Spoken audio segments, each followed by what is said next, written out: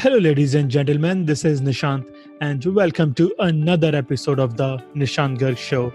The mission of the show is to spread awareness on mindfulness practices, psychology, mental health, and spirituality. My job on the show is to invite world class performers to share the practices to live a fulfilled life. This episode guest is Dr. Kirk Parsley. Dr. Kirk is a former SEAL. He served as an undersea medical officer at Naval Special Warfare Group 1 from June 2009 to January 2013. Dr. Parsley has been a member of the American Academy of Sleep Medicine since 2006 and served as Naval Special Warfare's expert on sleep medicine. His philosophy for wellness is simple. In order to optimize our health and get the most out of our bodies and minds, we must live more closely to the way we evolved as a species. In this episode, Dr. Parsley talks about health optimization and performance, meditation, sleep, visualization, nature walk. And I asked him, how many hours did you sleep last night? He said 11. To know more, keep listening. In order to optimize our health and get the most out of our bodies and minds, we must live more closely to the way we evolved as a species. So, Dr. Kirk Parsley, welcome to the show. Thank you. I feel very well. How would your three children, Hayden, Cole, and Harper, describe what you do for a living?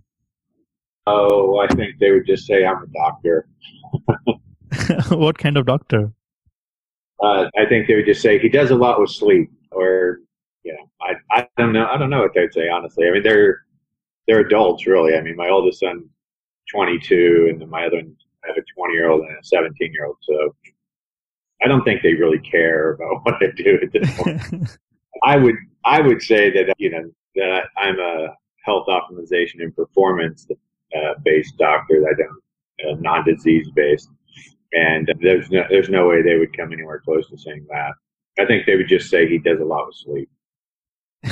How many hours did you sleep yesterday night?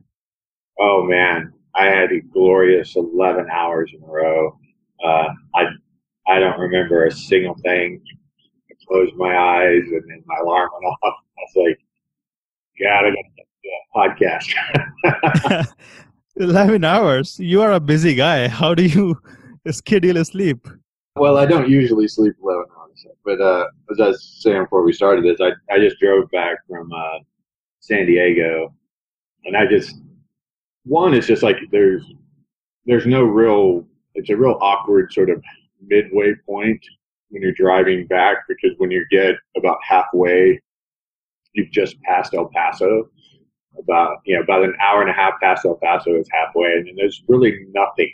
I mean, you have to sleep in your car if you're going to sleep. I mean, there's no place really to stop until you get within about 3 hours of my house, and so I just do it all at once. So I'd been up for 24 hours or more maybe when I finally got to sleep last night. And that is of course counter to all of my advice that I don't recommend people do any of that. Yeah, if you're only doing it once or twice a year, you're probably all right. We'll come back to this sleep remedy in a while. Could you walk us through about your experience as a Navy SEAL, as a physician? Yeah, I mean, well, being a SEAL was really its own. That was really its own gig. I mean, that's a completely different career, completely different life at that point. But I joined the military. Actually dropped out of high school as a sophomore, and I joined the military and wanted to go to SEAL training, and I went through SEAL training. Obviously, made it, became a SEAL. Spent about 6 years as a SEAL. And then I got out and went to college, thinking that I was probably going to do something health related, but I didn't know what. I was thinking like physical therapy or something like that. Ultimately decided to become a doctor, obviously. And, I got engaged within about 6 months of getting out of the SEAL team. So I was married in college, had my first kid in college, had another kid on the way. So I was already married with kids when I was applying to medical school. So it just made sense to go to the military's medical school, where they would pay me instead of me paying other people. and then I could support my family while I went to medical school. And I did. And the way the military works is, they're happy to train you to do stuff, but you have to give them back time. So that required me to stay in the Navy as a doctor for 8 years. And I figured I would get back to the SEAL teams as their doctor, and I did. And then when I went back to the SEAL teams as their doc, I spent, about half my time as a Navy doctor I spent there.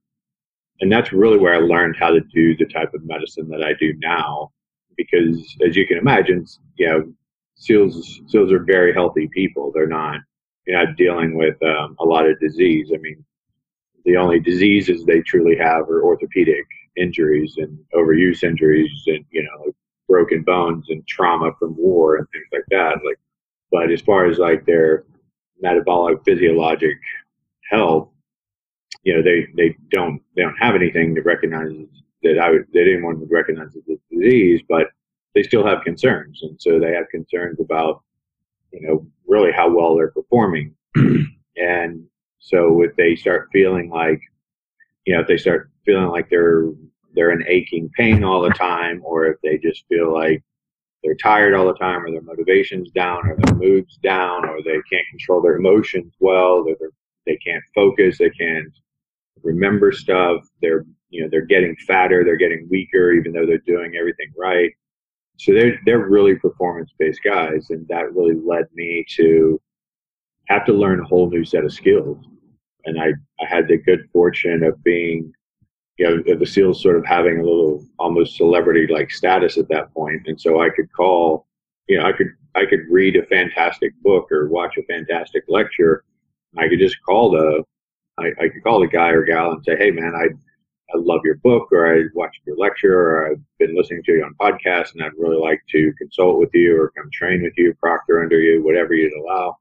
And all of them, every single one of them, to a man, every one of them said, yeah, I'd love to. And none of them ever charged me anything to train with. And so I just got to learn so much so quickly. And, is it because you served in the Navy SEAL that everybody treats you as a celebrity? No, because I was the doctor for the SEALs. Because I could say, I'm the doctor for the West Coast SEALs, and I need help with them. And everybody was just willing to help with the SEALs. And so they were just more than happy to train me. And I had great opportunities to work with, just revolutionary leaders in the field of wellness and health, and very non-traditional stuff, And while I was, one of the big things that I fell upon, I chose probably the two worst professions for sleep. I mean, of course, Navy SEALs don't even think about sleep because that's for weak people, completely optional. And, and doctors don't usually sleep well. I mean, you think the training pathway for doctors, it's like, it's, I don't know, it's like a badge of honor to pull more call than other people and to stay later than other people. And I mean, doctors just don't sleep. I mean, I did call every third night. So every third night I worked 40 hours in a row. And on the other 2 days, I was working probably 12 to 14 hours a day. So, I mean, there's just no, there's no concern about sleep. And so, interestingly, when I really started trying to figure out what these guys, what could I find? Because, I did a bunch of labs, and their labs verified what they were telling me story-wise, right? So, their testosterone was low, and their growth hormone was low, and their DHEA was low, and their oxidation was high, and their inflammation was high, and their cortisol levels were either super high or non-existent. They had insulin sensitivities of a fat 40, 50-year-old man, even though they were, young, ripped, athletic-looking guys. And so the labs didn't match what I was seeing in front of my face, but so I was looking for, what is the cause? And I didn't know. I thought, well, maybe it's this combat fatigue or, shell shock, or they called it something different in every war. And PTSD wasn't a big term yet. PTSD was known about in the psychology world. I was a psychology major in college, so I was familiar with that phrase, but that was usually associated with, like childhood abuse and stuff is the way people thought about PTSD. It wasn't as much thought of as a combat issue. And these guys really didn't endorse PTSD like symptoms. They didn't have any of sort of the cognitive dissonance around PTSD or around, that would be associated with PTSD. Like it really didn't bother them, and they weren't really, they were just sort of appropriately sad about their friends having died and, bad combat situations and things like that. But it's not like these were nightmarish things that were keeping them awake or that they were ruminating on or anything like that. So, I just started looking for, well, what's the unifying theory on all this? And I ironically stumbled upon sleep just because, 100 plus guys came in my office and told me the same story. And it was the stories were so similar that by the time I'd heard the 10th one, I could have told the other, hundreds of people over the course of years. I could have told them their story for them because it was so similar. And I stumbled across, one of these guys was telling me, like I said, probably about the 100th guy who's in my office said something about using Ambien every night for sleep. And I thought, that seems kind of familiar. I remember just jotting this in my margin. I don't remember the patient's name or who it was, but I remember the thought and the act of writing in the top hand corner Ambien ? And circling it. And then I went back through all my patients who had come and told me their story, and every single one of them were on Ambien. And I thought, well, that's probably a problem. But, I was a Western trained medical doctor. I didn't know anything about sleep. I didn't have a single class about sleep. We certainly didn't have any, classes on mindfulness or, any. So we had nothing. We knew nothing about stress mitigation or mindfulness or sleep or meditation. We didn't know anything about any of that stuff. So I said, well, and I went to like basic, college level textbooks on sleep. And I didn't even know what happened when you slept and truly why you sleep. And so I started educating myself. I started training with other doctors, and pretty soon I came to the realization that, that was the Occam's razor answer. The answer that required the fewest assumptions was that sleep really impacts every single aspect of your performance. And the longer I've been in this field and the more reading I do and the more research and more learning I do, I'm more and more convinced that sleep is not only a major issue in the health of Western societies, but I think it's the primary one. I think it's way more important than our nutritional problems, and I think it's way more important than our exercise, lack of exercise, lack of fitness issues, and I think it's even more important than the stress levels we're carrying around.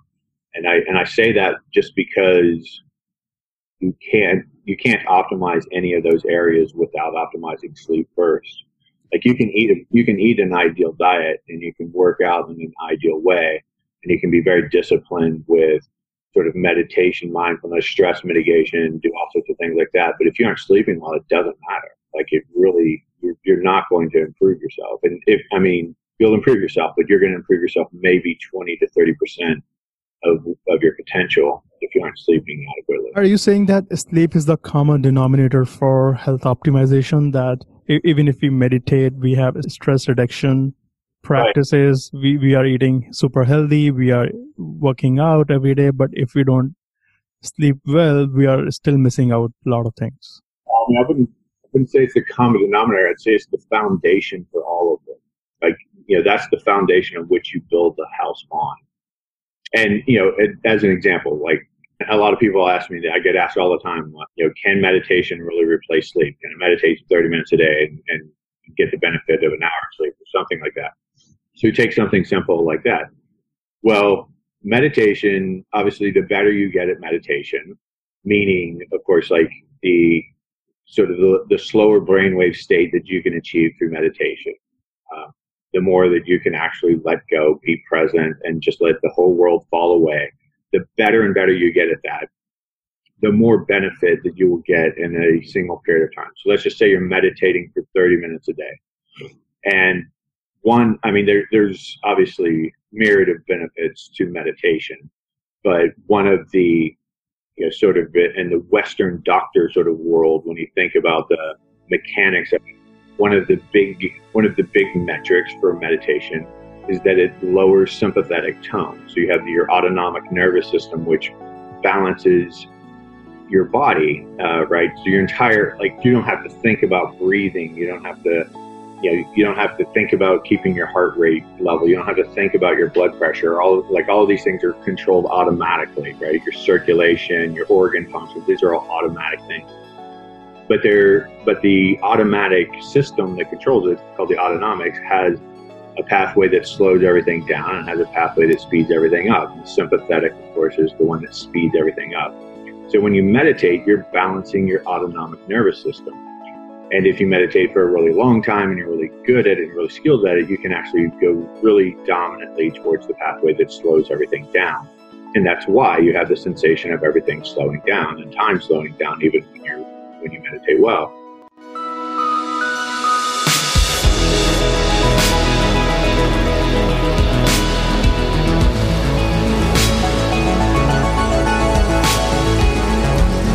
Does meditation help in getting a good sleep? Well, I'm just about to get to that. So let's say you meditate 30 minutes a day and you're a great meditator, and your autonomic nervous system is slightly out of balance. It's slightly more sympathetic. So maybe, let's say it's 20% more sympathetic than it is parasympathetic.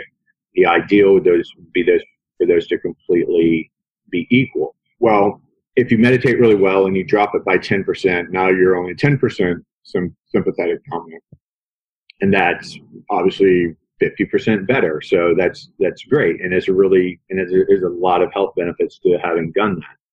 A lot of health benefits that you'll never even realize are there, just because there's so many thousands of things going on when you balance those systems out.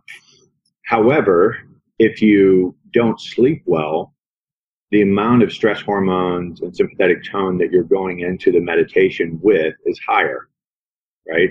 So if you were sleeping well, you might have only been 10% up on sympathetic, and now when you meditate, you go to a completely balanced state. Now, the other thing is, when you don't sleep well, you essentially don't have enough fuel. We can go back and talk about that, like what actually happens when you sleep, but when you don't sleep well, you essentially don't have enough physiologic fuel to operate your body through the day. So your body compensates for that by secreting stress hormones. And these stress hormones are actually catabolic. They start using your body as your fuel source. So you can see the problem here. If you aren't sleeping well, and you go from 20% overload to 10% overload, and then you go back to your life, well, your stress hormones are going to go back up much faster now, because your body's actually using your stress hormones as a way to fuel your body. Whereas if you get adequate sleep and you completely restore during the night, then you wake up with ideal levels of stress hormones. Essentially, you wake up, it's like this basal level, and you need some. I mean, you die without stress hormones. They keep you alert in proportion to your environment. But if you wake up with ideal stress hormones, and then you just start going through your day, and the stressors add up, and even if it's not things that you could point to, but just like the stressors of life, your phone ringing, the traffic, you being at work, or having noisy, rowdy kids when you're trying to homeschool, or like whatever it is. But there's things that are kind of taking you out of balance, and then you meditate, you come back in balance, and then you work some more, and then you can meditate some more and come back in balance. But the point is, just your overall stress level throughout the entire day is going to be higher if you're not sleeping. So you are saying that if we are not sleeping enough in our day-to-day life, meditation will not cover all those stress hormones. It is a substitute, but it is not something that can replace sleep. I would say it's more than a substitute. I mean, I think in Western civilization, I think it's a requirement, really. I mean, I really think you have to do something, even if you aren't calling it meditation. there has to be some skill in your life that you're applying, in order to be healthy and in order to, continually perform and grow and move closer towards whatever future you have, you visualized for yourself, to move along your pathless path. You have to, I would say you really need to meditate. But my point is that, you can think about it like being hungry, right? So you can't eat once and for all, right? You can't meditate once and for all. You can't just, I meditated and I'm done. So that'd be like saying, well, I ate a really big meal and now I'm done. I don't need to eat anymore. Well, at some point your body's going to need fuel again. And so you're going to have to eat again. Well, and meditation is the same way. So like, just because you're getting the benefit of meditation doesn't mean that you're now done with meditation. You're going to build up the physiologic need for that, rebalancing. I realized that, there are a bunch of Eastern terms and esoteric terms around chakras and all that. And I don't know anything about that. I'm just talking about the things that I actually know about. So I'm talking about it from a physiologic standpoint. From a physiologic standpoint, you need that meditation to bring you back into balance. Now, for some people, that's a walk. Like some people, that's their, they go on a nature walk. They're lucky enough to live where there's a bunch of greenery and foliage, like us. I walk down by, I walk downtown along the river every day, and my path down there is 100% covered with trees and greenery and paths. And I go down there and I stay on the path, and I, walking next to water and in nature, and and I do this every day. That, for some people, that could be a form of meditation. Some people could deliberately do meditation with that. Like I've trained in breath walking, so I can literally make it a deliberate form of meditation. But it would be akin to meditation anyway, just because it's getting me out into nature. It's taking my focus, as long as I'm able to focus on what I'm doing, it's bringing me into the present. It's in a energetically good place, in a stress reducing place. And that's a form of meditation. For some people, meditation is exercise. For some people, meditation is, formal meditation. Some people, it's like a body movement. It could be like a meditative form of yoga or Tai Chi or, something like that. So without getting into, preferences about what meditation is, we absolutely need, it's necessary. It's just like sleeping. It's just like eating, and it's just like exercising. It's not something you can compromise on. I'm blanking on the term that's a common phrase. It's a non-optional entity anyway. I can't think of the phrase I want to use, but how do you schedule good sleep, meditation, nature walk, other mindfulness practices in your busy schedule? Well, I literally build my life around my sleep schedule first. It's my personal belief that would be ideal for everybody, and I can go into great detail as to why I believe that. But I think the most important thing is sleep. So I have a nighttime sleep ritual that I go through every night. I go to sleep within 30 minutes of same time every night. And what time? I get in bed at 9 p.m. and I'm usually asleep somewhere between 9:15 and 9:45. I can't remember the last time I've seen my clock hit 10 o'clock when I wasn't deliberately keeping myself up late for some reason. And then I wake up when I wake up, but I wake up at 5:20. Every day? Don't know why. It's just what time I wake up. I go to the gym at 6, so I've just been doing that for so long. I'm just programmed to where I wake up at 5:20. So, if I sleep from 9:30 to 5:20, that's 7 hours and 50 minutes worth of sleep, which is about right for me. If I really burn myself down and I do have a really hard day, I might sleep an extra 20 or 30 minutes. And that's usually I go to bed a little earlier. How should we know that what is the right amount of sleep we need? Well, I'm glad you asked that. The way to know that you're sleeping the right amount of time is that you don't need an alarm clock to wake up. So, and now that there's a caveat there. If you have insomnia or some sort of sleep disorder where you're not getting adequate sleep and you always wake up in the middle of the night, that doesn't mean you're getting good sleep. So, I mean, I can tell you that all the research, unlike the nutrition research and exercise research, there's all sorts of opinions and dogma about what's the best way to eat or what's the best way to exercise or even what's the best way to meditate or reduce stress. But there is zero conflict in the sleep research. All of the sleep research shows that humans need about 8 hours of sleep per night. And that is everyone.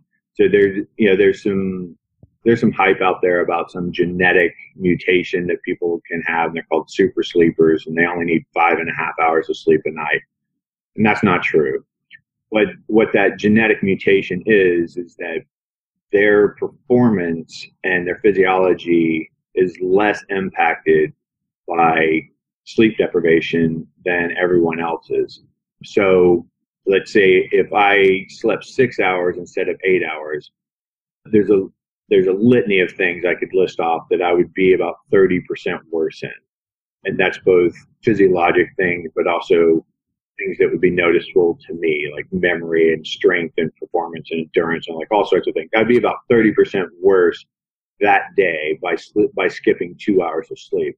Now, these super sleepers, they will be about 5% worse instead of 30% worse, or maybe 10% worse instead of 30% worse. But they're not ideal. In order for them to be ideal, they still need to sleep 8 hours a night. How do you influence Navy SEALs, corporate executives, and other high achievers you work with to schedule 7 to 8 hours of sleep in their crazy busy schedule? Well, that is a lot of psychology. So I work with people now with the SEALs. With the SEALs, it was easy because the SEALs are, by their nature, 100% committed to improving their performance. If you think about their job, milliseconds can be the difference in life and death. One lapse of attention, being just a little bit out of shape, being just a little weaker and a little slower than you should be. This is life and death for these guys. So, and they're not really as concerned about their life and death. It's like they don't want to be the guy that's causing somebody else to die or somebody else to be harmed or the mission to fail. It's probably the most performant organization in the world. So they are really, really, really focused on performance. And because they were focused on performance, all I had to do was just go up on the stage, throw my PowerPoints up there, and show them how lack of sleep is impairing their performance in every single metric of their life, everything that's important to them, including things that they already knew really well. Like, obviously some people who are athletic as Navy SEALs, they know what testosterone is. They know what growth hormone is. They know what DHEA is. They know what inflammation is. They know what insulin sensitivity is. And so these are big, easy numbers to throw out there. And I can just show them data from other SEALs. It's like, look, when this guy was sleeping this much, this is what his testosterone and growth hormone looked like, and so on and so forth. And then he started sleeping well, and this is what they started showing.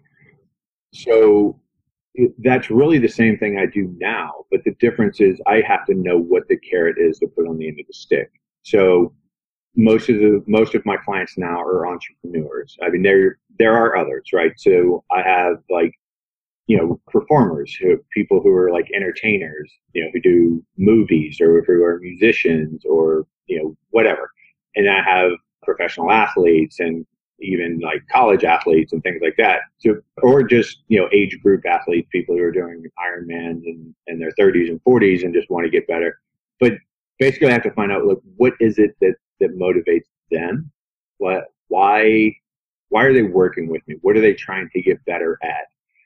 And I always give the same pitch. I'm like, I'm going to give you a magic wand, and I'm going to allow you to change 5 major things in your life, and they can be any 5 things you want. You just choose. And so once I know what they really want to change, then I build my presentation of my work to them around their metrics. So everybody wants to perform better at something. right? Just saying that you want to engage in more mindfulness practices and be more present during the day. That's a performance metric, right? Like that's a Right. performance. Saying you want to be a better parent, that's actually a performance goal, right? Like what is it? What aspect is it? Do you want more energy to be able to play with your kids more? Do you want to be more emotionally balanced? Do you want to be able to be more creative and think more about how to deal with your kids' issues? Do you want to be a more effective communicator? Whatever it is, like it doesn't matter what you want to perform better at. I can tie that to sleep. And so then I spend, my program is an annual program. The first quarter of the program is 100% me building the motivation around their carrot to make them consider sleep the most important aspect of their life. And once they get there, once they believe that it's the most important thing in the world, my job is easy, right? And I say this all the time too. If I said to you, Nishant, I'm going to give you $10 million cash, tax, not even going to know about it. I'm going to give you $10 million. I'm going to come to your house with a big pallet of money. If you can sleep 8 hours a night for 30 days in a row, do you think you'd be able to do that? I will. Every would do that, right? They'd be like, why wouldn't I do that? Of course I'll do that. So that right there proves that anybody can do it if they have the proper motivation. So all I have to do is find the motivation. And the other thing is, if I said that to you, and I would say, Nishant, you have to do that, but you have to do it without my help. You just have to figure out a way to sleep 8 hours a night. You would do it. You would get on Google, you would call experts, you would do whatever you needed to do. You would figure out a way to do it. And so that's really the key. All I have to do is convince people it's the most important thing in their life. It's about psychological motivation. If the motivation is bigger than themselves, then they will do whatever it takes. Right. It's like, okay, you have a future that you've envisioned for yourself. What has to happen for you to reach that future? I'm going to show you how sleep is the most important aspect of getting you there.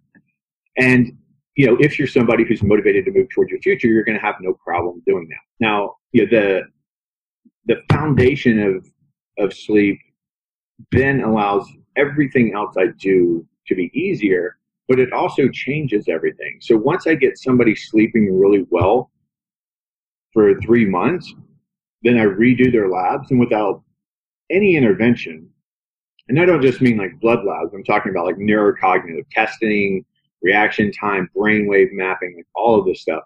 Everything will shift drastically in 3 months just because they've slept. And now that's their real baseline that we're going to work from. So the short answer to all that babbling is that I just have to convince people it's the most important thing for them, and then they will find the time. It took me a long time to realize that. I mean, it was really laughable to me. And I give this crazy metaphor all the time. And it's not true, but it's not far from true.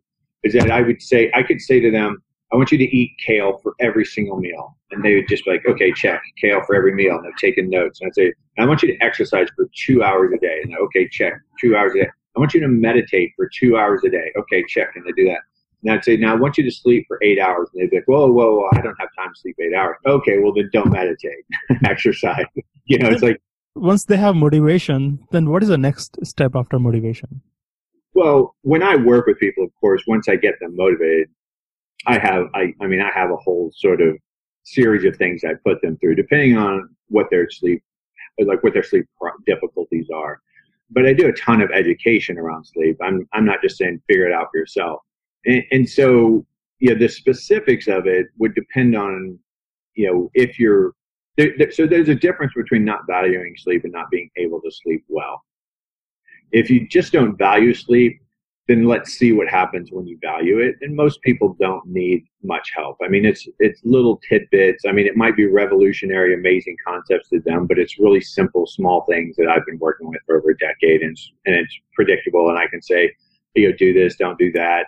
But if you have difficulty sleeping, then that's a whole different ball of wax, and we have to figure out why, and that requires a lot of sort of deep insight and deep expertise, and a lot of conversation, and a lot of work, and oftentimes a lot of research on my part, and speaking with other people, and there's a lot of interventions. But for the basic human being, as you said in the opening, my philosophy is that if we lived closer to the way we evolved to be on this planet, and I just think of us as part of this planet. Like, I don't think of us as anything exceptional. We're no more exceptional than ants or trees or, or fish, or like we're just part of it.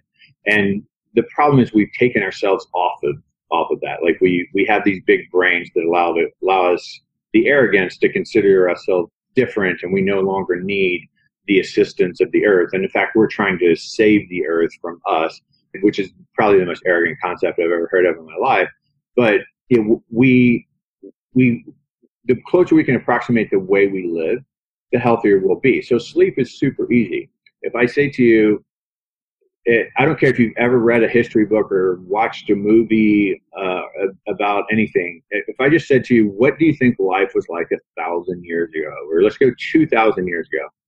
What do you think happened when the sun went down? And, what do you think people did when the sun went down? And how do you think they behaved? And then when the sun came up, what do you think happened, right? And we intuitively know, right? All the light went away. They didn't have electricity. They had some candles maybe, or fires or things like that, but they didn't have electricity. So when the light went away, they were in a much more dangerous world because we're a sight-dominated animal, right? I mean, we don't smell that well. We don't, we can't hear that well. We're certainly not good predators without weapons. We're not good at defending predators without weapons. I mean, an angry raccoon can kick my ass, and I'm a 250-pound Navy SEAL. We can't fight other animals. We're crap at that, and especially animals that can see at night. So, when you think about how your ancestors evolved, well, once the sun went away, then they would have tucked away into like some place they considered safe, and they would have moved less. There would have been less stimulation.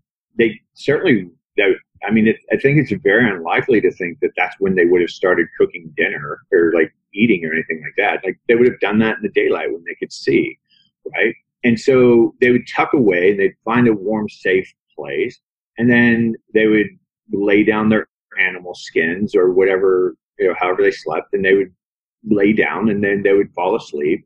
And then when the sun started, right around sunup, their body temperature, I know this because this is my world, but so one of the things that wakes you up is your body temperature getting low enough, right? And so when you kind of hit a peak nadir of body temperature, that starts releasing stress hormones, and that starts waking you back up. And so the coldest time of any night is right before sunup. And so right around the time it's getting super cold and your body temperature is hitting a certain level, you start waking up, and then the sunlight comes out, and then that puts light in your eyes, and it makes it even easier to be awake. Well, all you really have to do is approximate that, right? So if you're watching Texas Chainsaw Massacre with the volume up at 300 at 10 o'clock at night, even then you're like, oh, I don't have any lights on. Well, you're still stimulating your brain, right? But if you're working on a stressful work-related project, something with a deadline, and you're on your computer and you're cranking on your computer till 9:59, and you're going to go to bed at 10, and you get in bed at 10 and you're not sleepy, well, I wonder why. Like, it doesn't take any kind of genius. Interesting.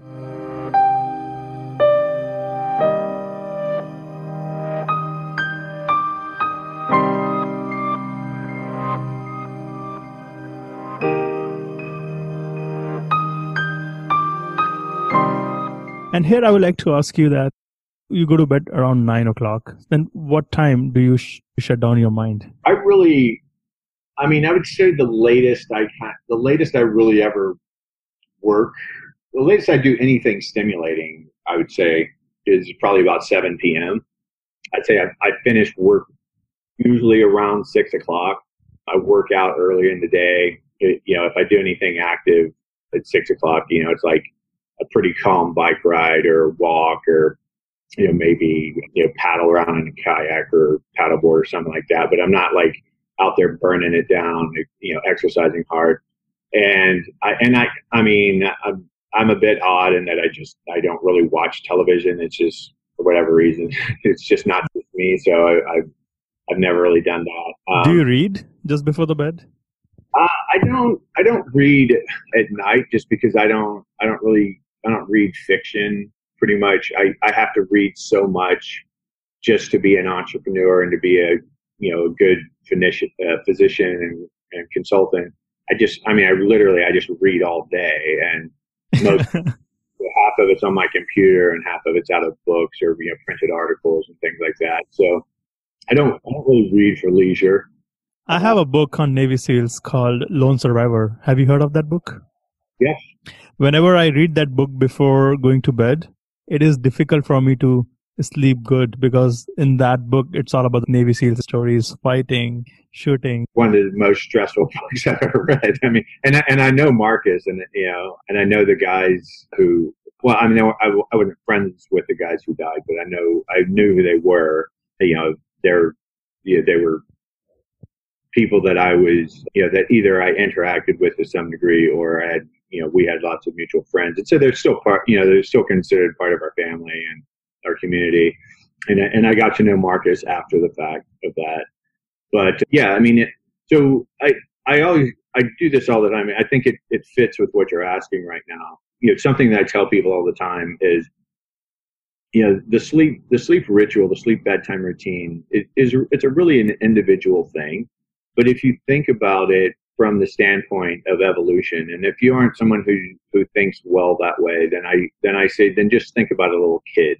So if you've ever had kids, or if you've ever been a kid, you might remember this whole idea of like a bedtime routine, even though we don't call it that. We call it getting ready for bed, right? But it's pretty obvious and transparent. You don't take, like you wouldn't take a toddler who's like banging trucks together and smashing things, and you wouldn't take them and just throw them in their bed and turn off the light and walk out the door. Why? Because it wouldn't work, right? They're all amped up, and they would just come running back out of the room. So what do we do? Well, we say, well, there's no rough housing, there's no rough play after about this time, right? It's quiet play. You don't smash things together. You don't play loud, stimulating video games right before bed. So a couple of hours before bed, you start slowing down their brain. You start slowing down their activity levels, and then usually when they're young, you'll start doing things like, decreasing the light in the house, decreasing the stimulation. You put them in a bath. Why do you put them in a bath? You put them in a bath to calm them down, right? You can't be super wild in a bath without blowing all the water out of the bathtub. It also lowers their body temperature, because nobody takes 100-degree baths, right? You're putting them in an 80-something degree bath, and their body temperature is 98.6. So you're going to drop their body temperature a little bit. And, you start doing calming, cooling, soothing things. You get them out of the bath and you dry them off, and you put them in their really soft pajamas, and you maybe put some powder in there. Why are you doing that? Well, you're decreasing the sensation to their skin. You're making them feel sort of cozy and comfortable. Then you put them in their bed. And now they're in their comfortable, safe environment. And you lay down next to them and you start reading them a book that they've heard 1,000 times, because you don't want to stimulate their brain. You're actually trying to entrain their brain. So one of the reasons Dr. Seuss books were so successful is because they have this cadence about them, this rhythmic cadence and rhyming words, and people tend to read them all in a very similar fashion, and you're entraining their brain into going slower, and they're feeling comfortable. And then you put the books away, and you tell them how safe they are and how much you love them, and then you walk out and you turn the lights out, and they're able to fall asleep. Well, humans are humans, and it doesn't matter if you're 5 years old or 55 years old. You still need all of those things to happen. So when we go to sleep, the only thing that's really happening when we're going to sleep is that our brain is paying less attention to our environment. If you think about it, your eyes still work while you're asleep, and your ears still work while you're asleep, and your nose still works, and your brain is still working. You can still feel sensation. You can still move. So what's different? The difference is that your attention is not on your environment. You aren't paying attention to the things going on around you. But if somebody turns on a bright light in your room, there's no sound to light. Why does the light wake you up? Because your eyes, why is an odd sound? It can be even a quiet sound, but just an odd sound that you're not used to hearing. Why does that wake you up? Because you're hearing all night and you're just not paying attention to it. But once something odd comes on, then your brain's like, whoa, what's that? Let's see if there's something important about that. And then you'll wake up.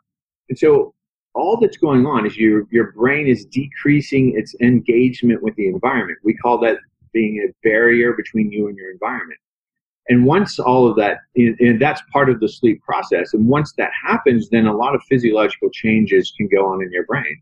And then the cue for your brain slowing down and paying less attention to your environment, one is a less stimulating environment, of course, but the other one is the light, which most people know about, right? The blue light that comes in our eyes tells our brain that it's time to be awake. And so the physiology of our brain and our body are different when we have blue light coming into our eyes. Once the blue light goes away, the sun goes down, there's no more blue sky to put blue light in our eyes. Once the sun goes down, it changes the physiology of our brain. A hormone called melatonin starts being secreted. That starts changing a lot of the other physiology, including decreasing our attention to our environment around us. And then we start falling asleep. And if you look at hunter-gatherers, I mean, we still do research to this day on tribes that have never been exposed to electricity. They have no modern conveniences whatsoever. They still sleep on animal skins. They're hunter-gatherers. They go out, they get their food during the day, and like that's their existence. Their goal when they get up in the morning is to get enough food to survive through the day. That's what they do. And they go to sleep about 3 to 3.5 hours after the sun goes down. So it's not as simple as just taking the blue light out of your eyes, 30 minutes before bedtime. It's a protracted period. The more blue light you get out of your eyes, the earlier, the better the chemical changes in your brain will occur, the faster your brain will be ready for sleep, the higher quality sleep you'll actually get. So that's really all there is to the sleep routine, is getting the blue light out of your eyes. And you can do this with blue blocking glasses and with things to put on your computers and phones to where it doesn't emanate any more blue light. And there's, actual light bulbs you can put in your house that will take the blue light out at a certain time. There's all sorts of gadgets and tricks for that. Do you recommend taking a shower right before the bed? If that works for you, like I don't have a preference on that. A shower, again, most people don't take 100-degree showers. So a shower will lower your body temperature. And if you find a shower to be relaxing, then yeah, it would be a good way to help decrease your body temperature. So for me, I'll tell you, like my prescribed ritual is I say, like, 7 o'clock or so is as late as I'll do anything, and we're talking about 90% of the time, right? And of course there are all sorts of events that happen in my life where this isn't true, but my standard ritual, around 7 o'clock at night, I mean, I only have one bank of lights on. That's in my, that's in my sort of kitchen living area, and those are pretty dim. And I will come in and I will sort of finish whatever sort of chores or activities around the house that need to be done. I will I'll whatever communicate. I'll have maybe talk to my kids or some text with my kids or whatever, just communications with friends and families and loved ones. I'll do that over the phone or text or something like that. About an hour before I go to bed, I go and I make my my sleep tea that I sell. I do my little sleep remedy. I do that. I brush my teeth. Whatever. I put my clothes away. I do whatever needs to be done to get me set for the next day. Sometimes I'll review my schedule just so that I know what's going on. But it's all calm, relaxing stuff. Some days I might, listen to something. I mean, I'm usually listening to music, but I might listen to a little bit of an audio book if it's a fictional kind of non-important thing, or, some days I will watch a television show or part of a movie or something like that. But it's just calm, relaxing stuff. I get into bed at 9 o'clock. I wake up, and when I wake up in the morning, I get up and I make my coffee and I get ready to go to the gym, and I go to the gym and I come home from the gym and I shower and I start my day. When do you meditate? I meditate actually right around noon. So I find that somewhere around noon, and I don't schedule it. I don't have to. I have so much control over my schedule. But usually around noon, I will find myself being, I can just tell, like I just feel like I'm getting a little amped. I'm just feeling I'm feeling a little less comfortable in my skin. And I'll sit down and do about a 30-minute meditation. On the weekends, a lot of times if I'm not working, which is pretty common. Most weekends I don't work. If I'm not working on the weekends, I'll sometimes meditate, right after I sort of get up and get my morning coffee. And then, if I'm just in a really stressful period, I might meditate 3 or 4 times a day. As a listener to this podcast, I'm thinking, Dr. Kirk, how about I divide my sleep schedule in 2 batches, maybe 3 batches, let's say. If I want to sleep 8 hours a day, what if I sleep 4 hours in one slot and 4 hours in another slot? Does it work? No, it doesn't work. Because sleep isn't it's not a consistent process. It's not a constant process. So the first 2 hours of sleep during the night, if we look at your physiology, if we look at your brain waves, your respiratory rate, your heart rate, your blood pressure, your pulse oxidation, how much you're moving, what areas of your brain are active, the first 2 hours of sleep every night is nothing like the last 2 hours. I mean, they don't look anything similar. When we plot these out, they're called histograms, and we can look at what we call your sleep architecture, the structure of your sleep. You should go through these phases 1 through 4. You should go through these stages in a predictable pattern that we can literally draw out as you go through them. And you go from 1, you go down into 4, like it's going deeper and deeper levels of sleep, slower and slower brainwave states. Different physiological things are happening during deep sleep. Deep sleep is very anabolic. It's the exact opposite of fight or flight. It's when you have almost no stress hormones in you and your immune system is working at its highest. It's when you're secreting all your growth hormones. It's when you're repairing all your tissues. You're flushing toxins out of your brain and all that stuff. During deep sleep, you spend some time in deep sleep, roughly an hour in deep sleep, and then you start crawling back up, and you go from stage 4 to stage 3 to stage 2 to 1, and then you go into REM sleep. And REM sleep it's more regenerative and more restorative to your brain, and you're working with emotional ideas, you're working with new things that you've learned, you're working with just thoughts and concepts and experiences. You're working with that in your brain during REM. You spend a little bit of time in REM, and then you start going back down into another deep sleep cycle. And then the morning hours, there's very little deep sleep. So you'll go down into maybe stages 3 and 4 of sleep. Even if you might not even get to 4, you might stop around stage 3 sleep. And then you only spend about 10 minutes in there, and then you start crawling back up, and then you spend like an hour in REM sleep instead of an hour in deep sleep and 10 minutes of REM at the beginning of the night. You'll spend an hour into REM sleep and 10 minutes of deep towards the morning hours. And so if you break up your sleep, you lose that sleep architecture, because one sleep phase dictates the next sleep phase. So you have to go through that order over and over again. Then what is the use of naps? So the use of naps is exactly the same as the use. Well, there's a caveat. So the use of naps, if you're sleep deprived, is to try to mitigate the damage that you're doing to your body by not getting enough sleep, and to try to, recapture some of the physiology, really decreasing the stress hormones but also it's changing some other physiological things. You're trying to basically put patchwork on a damaged boat, right? It's a patch. And you're trying to decrease how much performance decrement you get, and you're trying to decrease how much long-term damage you've done by not getting enough sleep. If you're sleeping adequately, the purpose of naps is essentially the same thing as your purpose of meditation. It really does the same thing. When you look at people who are really skilled meditators, they get down into theta brainwave state. Well, that's the same brainwave. That's stage 3 sleep. And so getting into sleep, for that purpose, if you're sleeping well and doing a 30-minute nap, well, that's getting you all the benefits of sleep. And so one of the things that happens when you're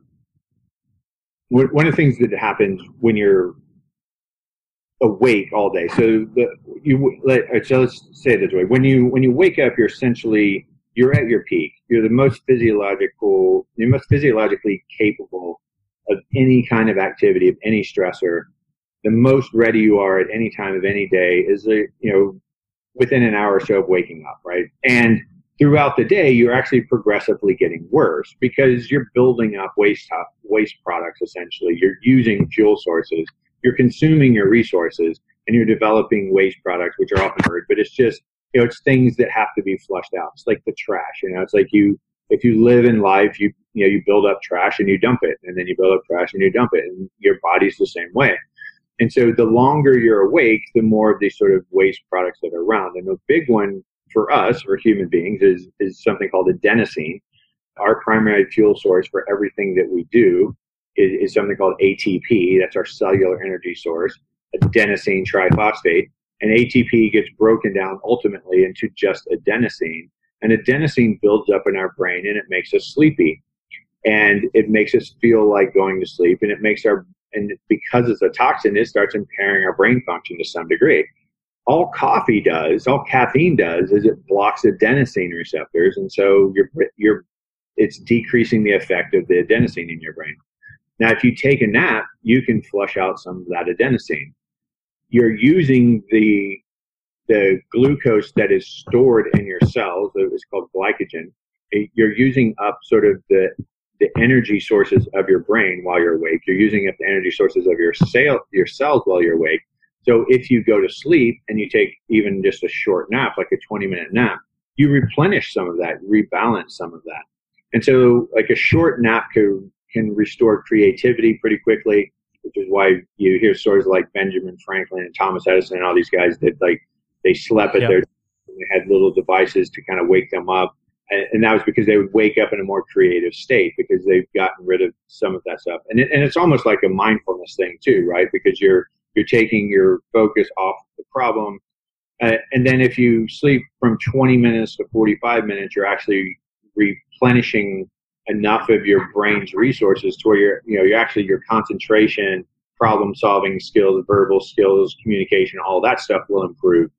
And then if you go from 45 minutes out to like 120 minutes, you're actually getting into those deep sleep cycles and you're actually repairing your body as well. So you're getting the full benefit as if you were asleep. This is all science. I prefer taking long walks when I'm stressed out or something is happening. I would go for long walks during the middle of the day. Yeah, and like I said, that's a form of meditation for a lot of people. I mean, I consider my walks pretty meditative as well, unless there's just something really gnawing at me, and then it's just... Got it. And Dr. Kirk, before I ask you my last question, I want to ask you, what motivates you to do this kind of work? What motivates me? Well, I mean, there's a litany of things. I would say simple, the simple thing is what motivates me every day is to have, be able to exert whatever control I have in this life towards moving towards the future that I believe is the best for me. And that's a really vague answer, but, I'm motivated by my profession. I'm motivated by my own self-assessment, my own critique. It's the things that I want to be better at just because I want to be better at it. I'm motivated by my relationships. I'm motivated by all sorts of things, but at the end of the day, it's just, I have a vision of what I think would be a better life for me. And I have a fantastic life. I have zero complaints about my life, but the future that I'm moving towards that I feel is more desirable than my current state. There's something, there's 100 things in there that motivate me every day. That's awesome. And where can our listeners find you online? Doc Parsley, DocParsley, docparsley.com. Thank you so much, Dr. Kirk Parsley. It has been an amazing conversation. I hope our listeners will definitely learn so much. I'm going to apply so many things from this conversation for sure. All right. Thank you so much.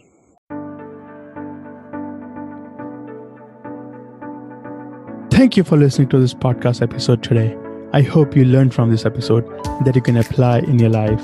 If you did enjoy this, please subscribe to the podcast, The Nishant Garg Show, on Apple Podcast. You can also subscribe to the show through my website, https://nishantgarg.me, NISHANTGARG.me. You can also share this podcast with your family and friends or whoever want to feel fulfilled. And thank you so much again.